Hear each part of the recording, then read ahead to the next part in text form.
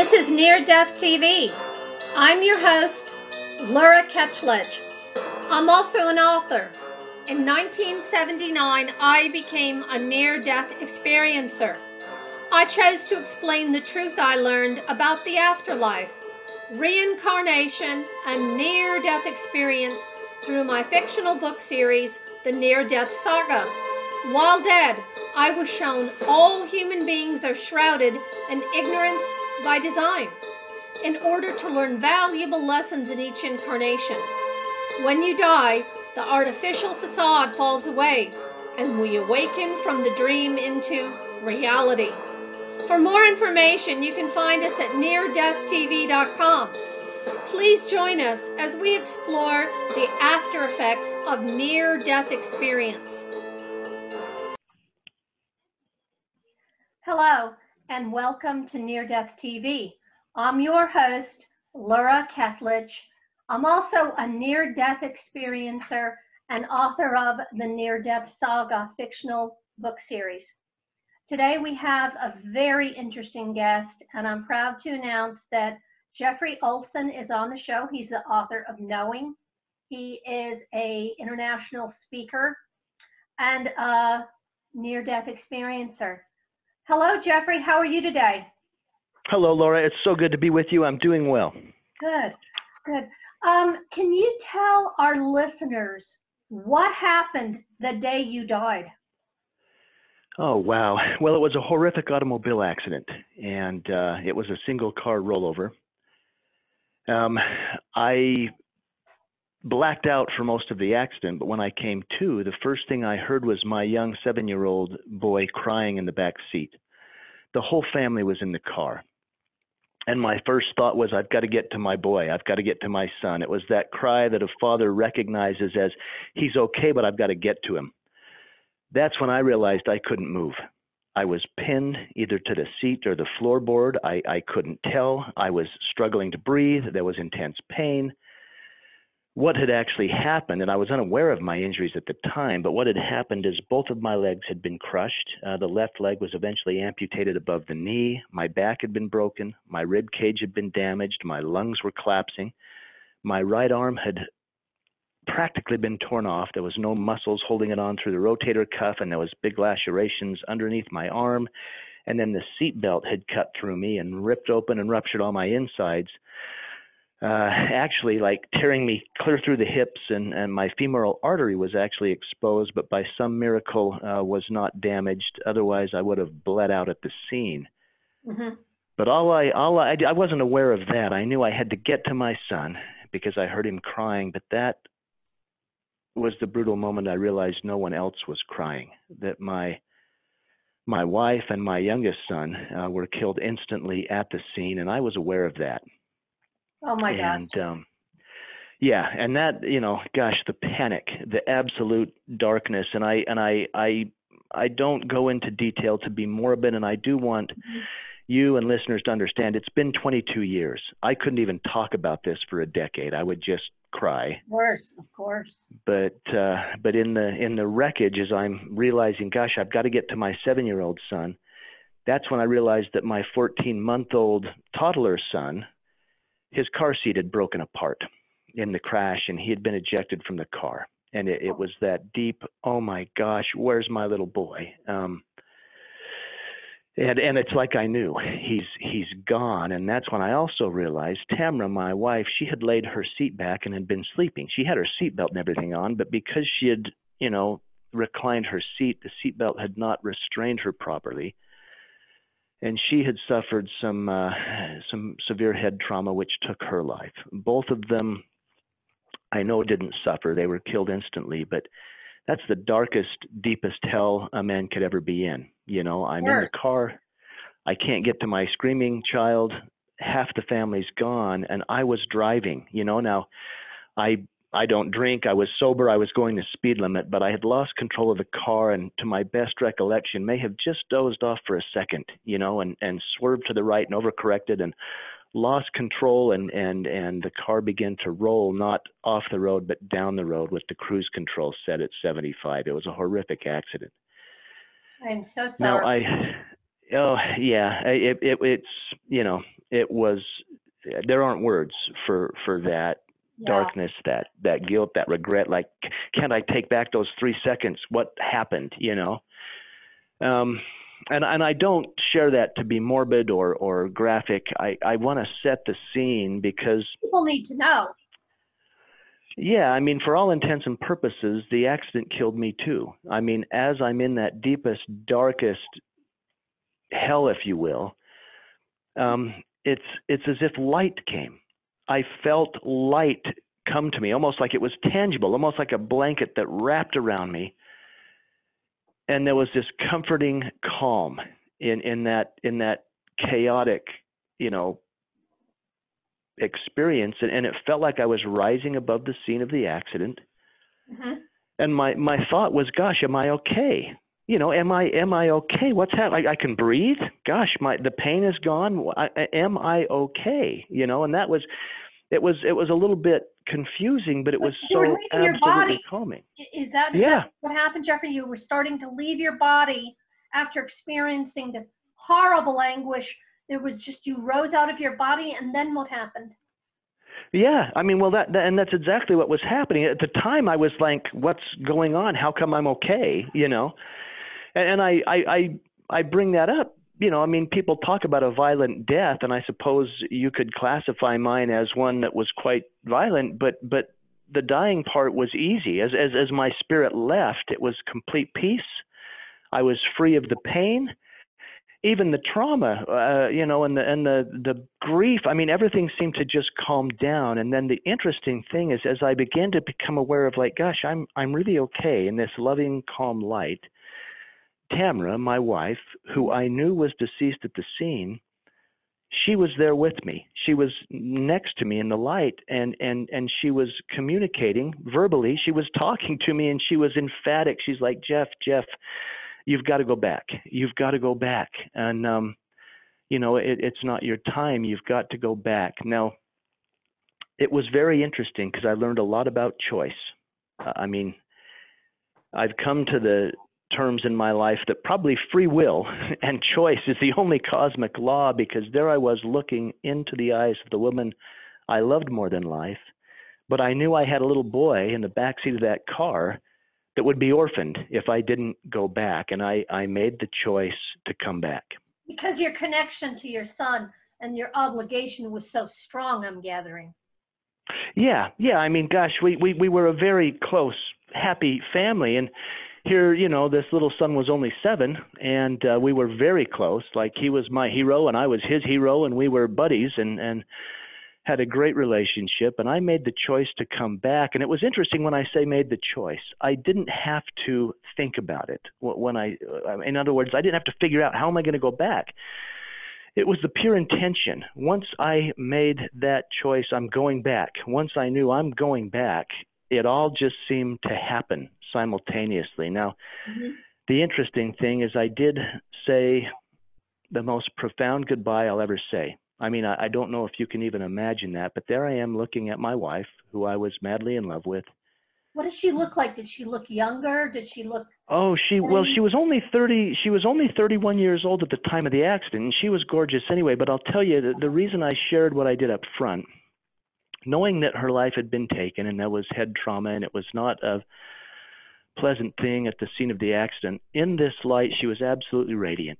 She was gorgeous. She was more beautiful and more glorious than I had ever seen her. And, you know, and that was interesting too. And I got the deep sense she's okay. You know, she's really okay, but boy, I've got to go back. I've got to go back. And that was interesting. One interesting point too is she was emotional. She was tearful and crying. And I seemed to be comforting her. It's going to be okay. It's going to be okay. You know, I'm going to go back. I love you. I mean, it was a very profound goodbye.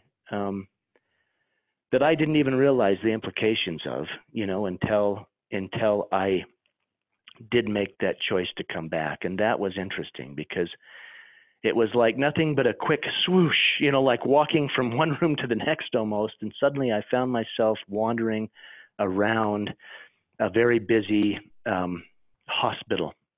You didn't remember them taking you out of the car or anything like that? No, No, didn't remember any of that. I had no idea. Now, what had happened is people arrived on the scene. Gosh, one of the people that stopped happened to be a doctor and was able to render immediate aid and see to Spencer. They had to extricate me from the car. I was life flighted to a level 1 trauma center. I didn't know any of that. All I knew is I'd crashed the car. Half the family was gone. I had said the most profound goodbye I'd ever say. And as I made the choice to come back, I was wandering through that busy level 1 trauma center, seeing all the doctors and the nurses and the patients and the families of the patients. And when I say seeing them, it was completely different. I was seeing every single person, every soul in this glorious unconditional love. And it didn't matter who they were or what they had done or what they hadn't done. Everyone from the heroin addict to the saintly grandmother was absolutely glorious. And I had this unbelievable connection, this oneness. I knew their lives. I knew their hearts. I knew their love, their hate, their joy, their peace, their motivations, their challenges. One nurse passed me, and they seemed to be unaware of me there. I mean, obviously I was wandering in spirit, but I would feel them. I recall a particular nurse that brushed by, and in that instant, I knew her life. I felt as if it had happened to me, her abuse as a child, her verbal, physical, and even sexual abuse. And I felt the weight of that. And yet in the same instant as I felt that, I saw her in this magnificence, thinking, oh my gosh, look what this has created in her. She's this compassionate, caring, loving nurse, literally, healing and serving people in the hospital. And it was in a moment. In a moment, I knew everything about everyone. And I call it the oneness. I was experiencing the oneness and the glory of what actually is in our connection to each other. And words are inadequate to explain it, but it was absolutely profound and changed me forever. Until I came upon. Yes, please do.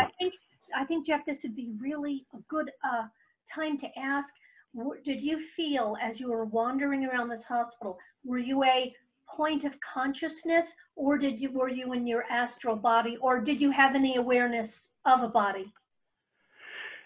I didn't have any awareness of a body, but it felt like me. It felt like I was me with my, my same identity, but with a much different perspective, with a much higher perspective. Yes.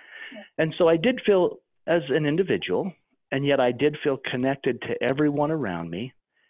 Until I came up to a body or a man laying on the gurney there that I didn't feel anything from, which I thought was odd given my connection I was feeling. And that's when I stepped closer and looked and realized, oh my goodness, that's me, or that's my body. That's not me. I'm having this connected experience, but that's the flesh suit or the body I had been wearing in this mortality.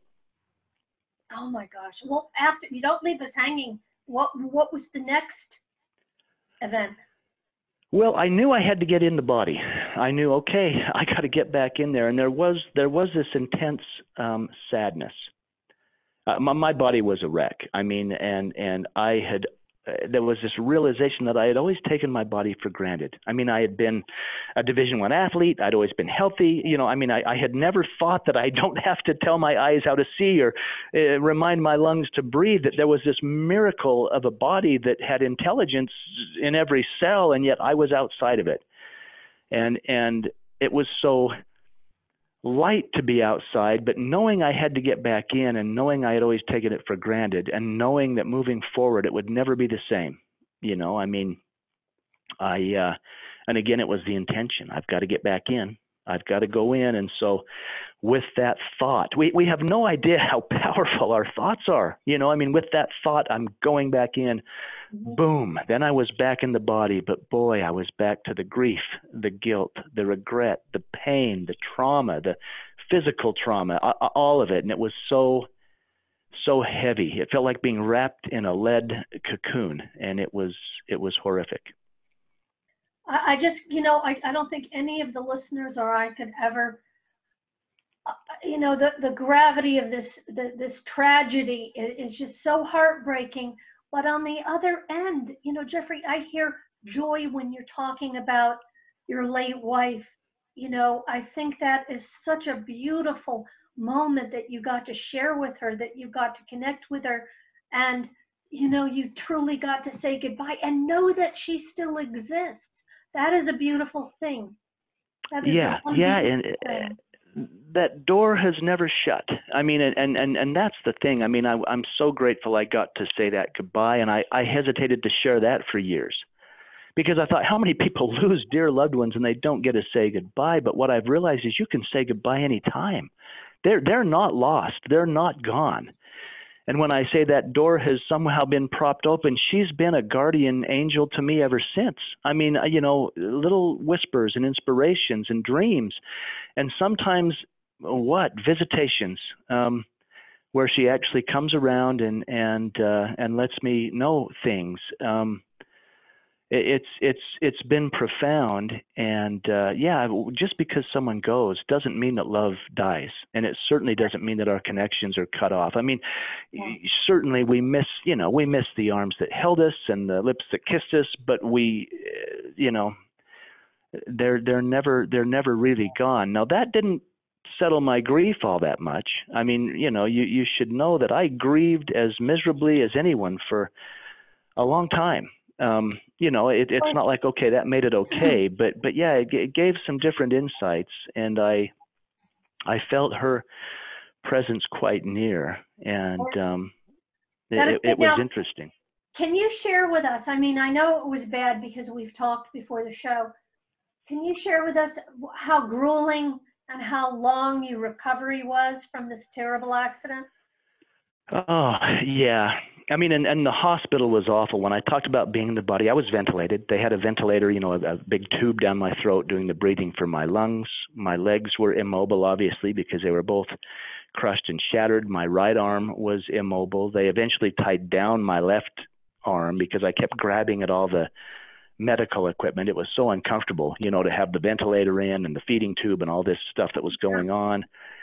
I was in ICU for several weeks. I was in the hospital for almost 6 months. I had 18 surgeries in all, putting me back together, including skin grafts, to repair my abdomen, and I kept throwing pulmonary emboli, the blood clots that lodge in your lungs, and I would go from ICU to surgical recovery, back to ICU, and then the infections, with the seatbelt rupturing all my insides were intense. They had to leave the abdominal wounds open for a very long time, and they would pack them, with gauze. They would pack them, and then they would strip the gauze out. It's a process of healing and getting the infection out of there. But boy, that was extremely painful. And anyway, it was a long haul. It was a rough time. And then even out of the hospital, I had to have home health for a while. I was in a wheelchair for some time. Finally was fitted with a prosthetic limb, learned to walk again, and got back to work. But then, this whole time, my little 7-year-old son, he went to stay with my. He basically walked away from the accident physically. He was banged up a little bit, but he went to stay with my younger brother and his wife, and they took him in just like he was one of their own. Oh, and yeah, I can't emphasize the love of my family. I mean, my mother, my father, who had divorced, but they were still very attentive to me, and my brothers practically lost their jobs, to come sit in the hospital with me and make sure that I was going to make it. Incredible. You had that wonderful family support. So when your son, was taken away from the accident, he went to live with family. Thank goodness for that. That had to be such a godsend. Yeah, it was. And I've wondered, what do people do who go through these hard things alone or without that kind of support? I was very, very lucky, blessed, in fact, to have, people around me that loved me that much. And the hospital was a long haul. I mean, it was really rough. And like I say, there were times I felt like I left my body even in the hospital. It's like I had one foot in this realm and one foot in the next. Tamara would come in dreams and visitations, and that was incredible. Did you ever wonder this? I don't mean to. I just want to interject. Did you ever wonder that, when you have a near-death experience, when you've left your physical body, do we ever really come back 100%? Do we always have that foot really almost in one foot in the other side, do you think? Yeah, I think many do. I mean, for me, it was interesting, and part of it was so real to me. I should interject. There's one interesting part of my story, which, gosh, Dr. Raymond Moody has talked about. When I was life flighted to the trauma center, there was the attending physician in the trauma center, and one of the nurses actually witnessed, and by some stroke of luck or miracle, they shared this with me at one point. They witnessed my wife in the ER room, my wife who had passed. They saw her spirit in the trauma room as they were working on me. Oh my gosh. Oh my and gosh. she was communicating with them, particularly the doctor who has now come forward. He's willing to speak about this. Dr. Jeff O'Driscoll, he's a 25-year veteran in a level 1 trauma center. And he's had other experiences besides mine, but he said there was Tamara as they were working on me, and he wasn't actually working on me. He was kind of attending. There was 5 other surgeons working on me. But as he came into the ER room, he said there she was standing above my body. And she was aware that he could see her, and she communicated to him that simply it was her gratitude. I'm grateful you're going to save his life. He's got to live for our little son, and I think the miracle is they actually came after I'd gotten out of ICU and I was in surgical recovery. He and the nurse came and shared with me what they had experienced, and they didn't know me from Adam. Wow. But they had no idea. That was very brave. That was incredibly brave. And they had no idea that I had had an experience. But the interesting thing is, when they came forward, I thought, gosh, I'm not crazy. And I felt comfortable enough to share with this doctor some of the things I had experienced. Not at that time. It was weeks after. At the time, I just listened to him and cried. I was a mess. But I was able to share with him some of the things that I had experienced and how the door had never really shut, as you brought up, how I'm continuing to have these visitations. Am I crazy? I thought he's a doctor. He's not family. He's not even a friend yet. He's become a dear friend, but I thought I can talk to him, and if I'm nuts, he'll put me in the psych ward and get me the treatment I deserve. But it was so interesting to talk to him about what I was experiencing and have him say, yes, I'm aware of that. Yes, I've seen things in the ER. Yes, you're not crazy, keep those things, hold them dear. And I did. And we've actually become good friends because he continued to be a safe place for me to talk about things like that. And you needed that because the isolation, I've talked in previous shows, the isolation once you've had a near-death experience is profound. And that's one of the reasons I'm doing the show. When I had my near-death experience, it was 1979. There wasn't the internet. I didn't know about Dr. Moody. I was alone, and it caused me a great deal of anguish as I struggled as a kid to come to terms with the fact that I died and came back and had a near-death experience. So you've had this terrible accident. You're recovering. There's a connection with your late wife. You've had it validated with a doctor and a nurse.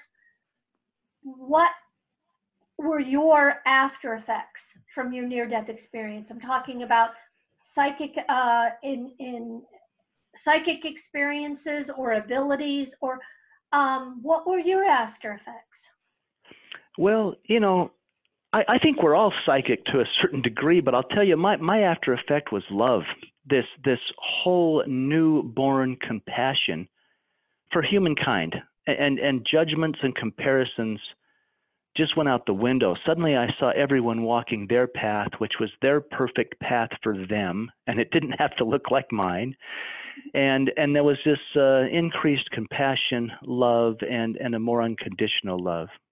I had a very interesting thing happen at the end of my hospital stay, and it may have been the most profound experience, because over all those months, as I had this connection to my wife who had passed, I still had so much torment about my little boy, Griffin, who was killed in the accident. And it was very difficult. And in fact, this was at the end of my hospital stay. And it might be relevant to mention my most profound experiences were at the scene of the accident.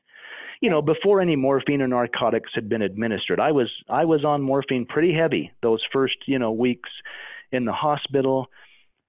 But then at the end of my hospital stay, when I was taking nothing but a little Tylenol, I was just about ready to go home. I had a very profound experience, and it happened one night. In fact, they had finally stabilized my abdominal injuries, so I was able to lay on my side. And I was out of ICU. I was out of surgical recovery. I was actually in the rehabilitation wing of the hospital. And it's funny because my younger brother was there. Like I say, they came every day, I think. And I had laid on my back so long that I had rubbed all the hair off the back of my head. And so he was teasing me about going bald on the back of my head. It's grown back since. But anyway, so there was this, this lovely connection with my brothers. I was rolling over on my side, and it felt so good to finally lay on my side. That's how I naturally slept. And I had laid on my back for months. And I remember thinking, gosh, it feels so good to go to sleep. And I thought, I haven't slept for months. This is the first time I've really fallen to sleep, And so I did that. And what happened is that light came again. I felt that beautiful light return and comfort me. And it felt as if I was raising above the hospital bed and above the injuries and the trauma and the grief and the regret and the guilt and all of it. But this time, the light seemed to dispense. It seemed to disappear like fog off a lake. And I was in the most beautiful, gorgeous place. And, people say heaven or they say the other side. The only word I can put on this is I was home. I was home. I was so welcomed. And I was alone. There was no one there, but I felt so joyful. In fact, I began to run. And we talk about the astral body, I obviously was not in the body, but everything felt so physical. I could feel the warm ground under my feet. I could feel energy as if it was charging up through my calves and thighs, and I was joyfully running in this place that felt so much like home. And then I got this inkling or this knowing that I wasn't there to stay. And at that same time, there was this corridor to my left, and I knew I was to go down the corridor, And I began to go down the corridor, and at the end of the corridor was a crib. And Griffin, my little toddler, had still been sleeping in a crib at the time of the accident. Anyway, I raced down the corridor to the crib, and there was my little boy. There he was, sleeping as peacefully and as beautifully as I'd ever seen. And I swept him up in my arms, and I began to weep. And I can't stress how physical it felt. Have you ever picked up a sleeping child?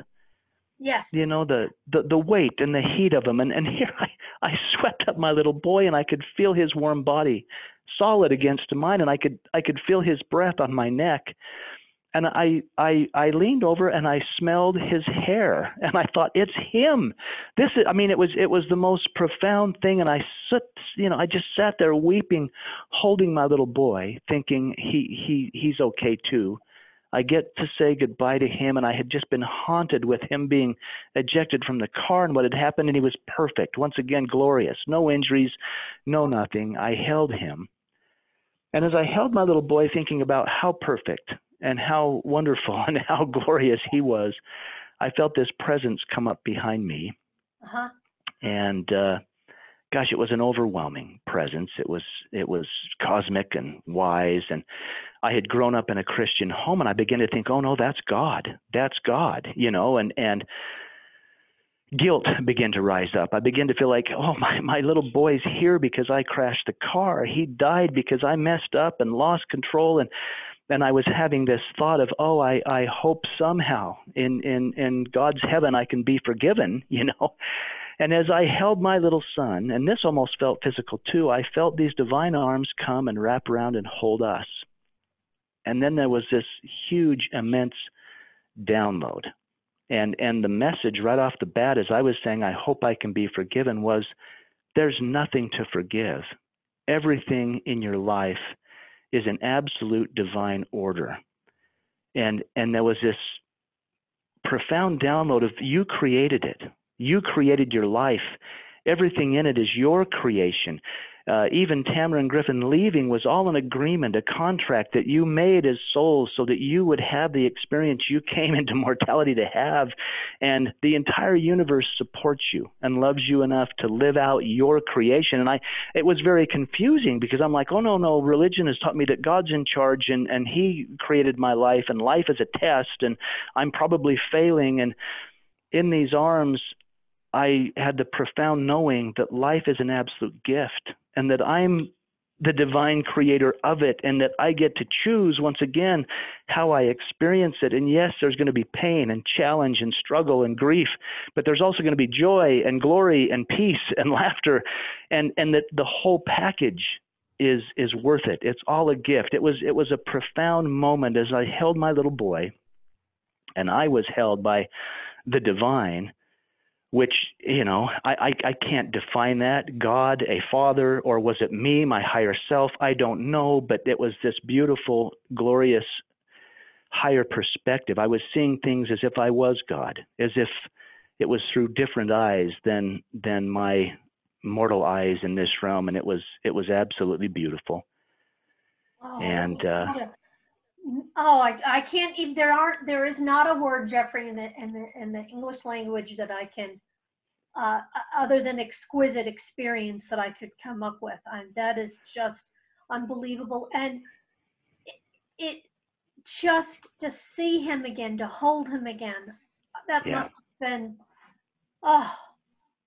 It was incredible. And I was given a choice in that moment too. There's so much about choice in my experience. I was told you can be mad at God or the universe or whatever you want to call it, because this crash happened.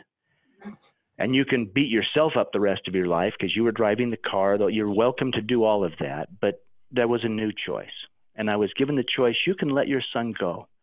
You can give him back and therefore exercise your will. You can exercise your free will. And, given my upbringing, I was like, but God, I thought it was your will be done. And, I'm speaking and thinking in these terms. And what I was told is my will is your will. What is it you want? You created, and in all that beauty, peace, and love, I was able to kiss my little boy and give him back, and then to know he's in good hands. Yes. Yeah. And then I woke up in the hospital bed. I was back in this realm. Well, do you think if you had wanted to stay there, was that an option? Or do you think this was more of an out of body experience versus a second near death where there's a choice? I don't know. It felt very similar. And I think it was, the universe is so kind. I think this may have been created for me, even if it was by me, that somehow in all the cosmic realms, something just knew I needed to hold my little boy. You got what you needed. Yeah. I've had dreams since of my little son, and he doesn't show up as a toddler. Now he shows up as this magnificent, young guardian grown angel that is much different than the little toddler child. But yeah, it was a very profound experience that did provide healing. And there's many times I woke up and thought, why did I let go? Why did I give him back? Why didn't I just stay there? But then again, that wasn't the deal. It's almost like I had agreements. I had, it's funny. It's like there's free will and choice and everything, but it's like my higher knowing knew that I was to come back. I was to raise my oldest son, Spencer, and I was to create a life here and literally be in some weird small way a manifestation of that divine unconditional love that I experienced. Well, afterwards, can you astral project? Yeah, I call it soul connecting or traveling. There's often times that, yeah, and can I do that? Well, yeah, I think we all do it. Call it meditation, call it in our mind's eye. I've often found that if I can go to a place that's quiet, and if I can just sit and recall a time in my life here where time stood still, and it can be a simple thing. I have a memory of sitting on the porch way back before the accident when my son Spencer was only about 3. Griffin had not even been born yet. And we were sitting on the back porch watching the sprinklers water the grass that I just cut. You know, there was the smell of the fresh grass and the of the sprinklers, and you know, Tamara was in the house and she was cooking dinner and the smells were coming out of the kitchen, and I had this profound awareness then that, wow, this is as good as it gets. You know, this is heaven. There's nowhere to go. And so if I can get to a quiet place and revisit in my mind's eye those places and then just be open, it's amazing what will happen. I've had visitations not only from my immediate family in Tamara and Griffin, but gosh, I might have a grandfather show up that I hadn't thought about for 3 years. And when I say show up, I don't see them with my physical eyes, but I feel their presence. I know they're there. And then there's always a message. There's always a communication, and it's you know, there's times I think, gosh, is that my imagination? But then I think about the message, and I think about the relevance, and it's like maybe it doesn't matter. I got answers, and that's beautiful, you know. Jeffrey, do you consider, you know, the after effects of a near-death experience becoming more psychic? Because I've always said everybody's got a pinch of psychic and nobody's got a full cup. You know, I just think that we hear a lot out there about these almost magical psychic abilities. And I've always thought that they just come as small, random gifts to us. You may disagree, but are you a sensitive? Would you consider yourself a sensitive now? I'm sensitive, but I actually fully agree with you. You know, we all have the ability. It's there. And yes, certain things have opened up in me that probably wouldn't have been open had I not had the experience. But I'll tell you, there's a simple little test that I often say to people, which is really interesting. If you get in a quiet place in the morning, and it must be outward facing. This is what I've found. I mean, I used to pray. Now I just listen. I shut up and listen. You know, I used to pray and ask, oh, bless me with this, bless me with that, bless my family with this, bless, you know. Now I found if I can get to a quiet place and literally ask the question, and again, if it's outward facing, if I simply ask, what can I do for someone else today? Almost inevitably, and this is a simple test you can do at home, you'll picture someone. You'll have an inkling or an inspiration, even if it's simply, gosh, I think I'll call mom today. I mean, you know, when we make it outward focus and we ask the universe, we ask God, whatever you want to call it, you know, how can I show up today for someone else? Almost always you'll have a quick little inspiration or a flash or a thought, call it psychic ability to know where to be and with who and what to say, and then acting upon those things, doing those things seems to open up the door in such a way where, yeah, we can all be psychic. We can all be intuitive on how to react, how to touch each other's lives, and how to be there for one another, even if it's smiling to a stranger on the street. It's doing something positive for others. Yeah, yeah. And you know what I have experienced, when we do something, let's be consider small here, help an animal or do, you know, just do something kind for others, small, it has so much bigger value on, quote, the other side in the non-physical world, bigger than we can comprehend. Would you agree? Oh, I absolutely agree. The little things are the big things. You know, I have people say to me, well, gosh, you must have been spared for some great cause, you know, and I laugh and say, yep, to see one more sunset, you know, or to play catch with my son. And I've since the accident, gosh, I mean, you know, 22 years have passed. I fell in love again. I remarried. We adopted 2 boys, and I don't call them my adopted boys. They're just sons that have found their way home. But those are the things. I mean, those are the big things. It's like, you know, I might be laying in bed with my one leg, you know, and I'll feel my wife's foot brush up against my foot, and I'll think, you know what? That's a miracle. That's beautiful. That might be the most divine thing that I experienced today. And like I said, that smile to a stranger, that hug, that kind random act of thoughtful something that you do for someone else. Those are the big things. Those are the big things. They're, you know, and there are no small miracles. It's all a miracle. Mm-hmm. Can you tell us about your book, titled Knowing.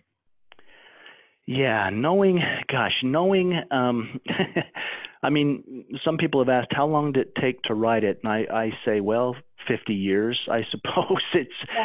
Knowing is the near-death experience, but it outlines everything before, during, and after, right up to the marriage of my oldest son, Spencer. He was married just a couple of years ago, and that's kind of the pinnacle of the book is his journey. I mean, he had an incredible journey where he didn't have a near-death experience. He didn't have a dream or a vision. He was a little boy, and he had nothing, you know. I mean, it's interesting. He came to me in his young adulthood, and he said, Dad, I never had anything. You speak of these dreams and visitations, and I beg God every day just to fill my mom, you know, and I got nothing. So, you know, I mean, it's interesting. It's almost a parallel experience. He lost everything I did, and yet the beautiful way he handled that in comparison to mine. But knowing it's a beautiful book, and I've been very open in that book, and it can be found on Amazon. It's easy to get. It comes digitally in an ebook or a hard, you know, back cover if you want a library edition, or a paperback, whatever you prefer to read. But knowing is the whole story, including falling in love again and remarrying. It's really about the trip to the other side, but also, you know, finding and choosing joy after great tragedies in our life. And I've just been very open in sharing that. Well, I'm so glad you wrote this book. I'm so happy to have you on the show. Do you have a website that people can look up? Yeah, I mean, if you go to Envoy Publishing, ENVOY Publishing.com, that's a great website for books and videos and biographies on me. Envoy it means messenger in French, so we chose that. I'm also all over social media. You can find me at Jeffrey, and Jeffrey is Jeffery. C, that's my middle initial, and then Olsen, Olsen. I'm on Twitter and Instagram and Facebook and all the social platforms as well. Well, Jeffrey, what do you have? You've written Knowing. You've pulled your life together on so many levels and launched your son into adulthood. What is your next plan? Are you going to write another book? Are you going to continue speaking about near-death experience? What do you have up in the next? You know, I tend to take one day at a time, but yeah, things are really moving forward. I work full time. I have a job. You know, I'm a regular guy. I put on my pants and go to work, but I want to make a big difference in the world. I'm going to be in London, England on March 16th, coming up this next month. I'll be in Ireland on the 21st and 22nd. I'll be in South Carolina speaking to a large convention called Helping Parents Heal, which is for parents who are grieving and have had children pass. I do a lot of speaking, a lot of traveling. Writing is a challenge for me, but I do see other books. I would love to do a 3-part series, Knowing, Being, and Seeing, all one-word titles, but Knowing is the book you can get now. But yeah, I'm all about living in the now. You know, I'm gonna get up in the morning and say, wow, what a beautiful gift I have today. What can I do with the day I've been given? And then we'll take on tomorrow when it comes, because I've found that now is the only time that we really have. Exactly. Well, we you know, we both are dyslexic. Yes, that's why writing can be a challenge for me. Thank goodness for good editors, right? Spell check. I never thought of myself as ever being an author, even though I worked in television and, you know, I was lived in New York City and had a profound effect on me.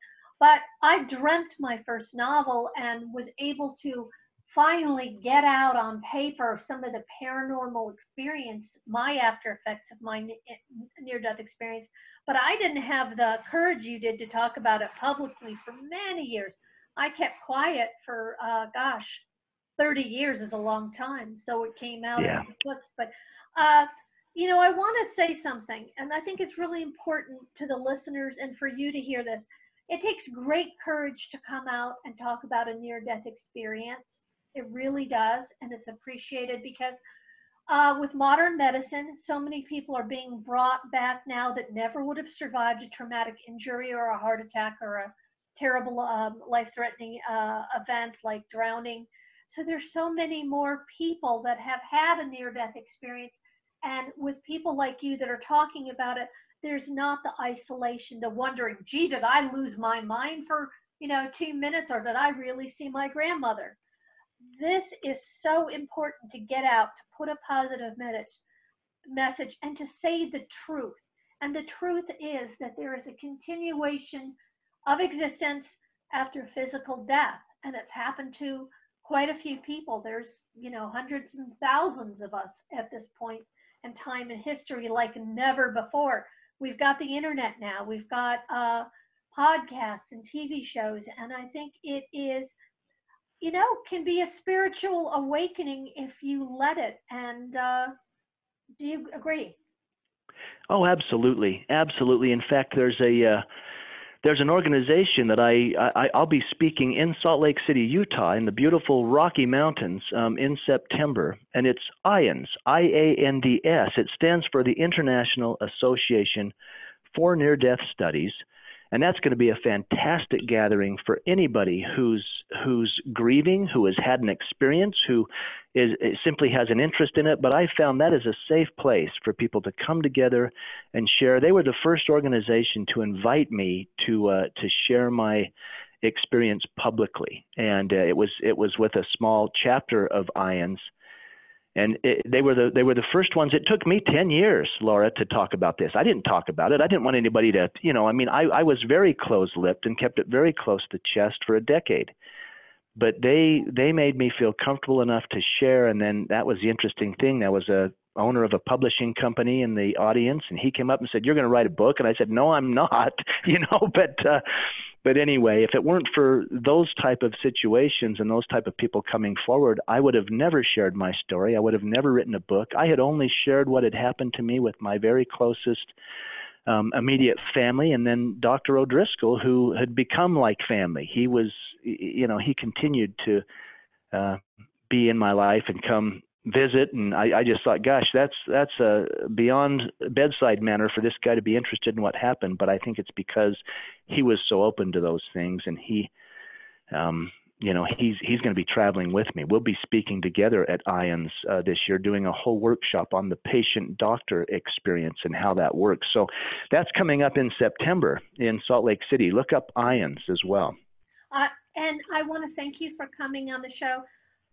It's just been a wonderful interview, and the time has gone by so quick. So, listeners, Jeffrey Olson, the author of Knowing, buy it now. It's a must-read book.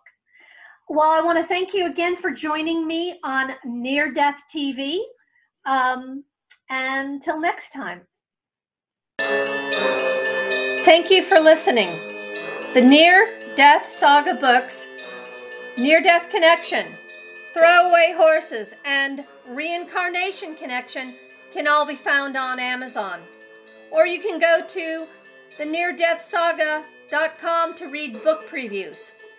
For more Near Death TV interviews, go to neardeathtv.com. Thank you.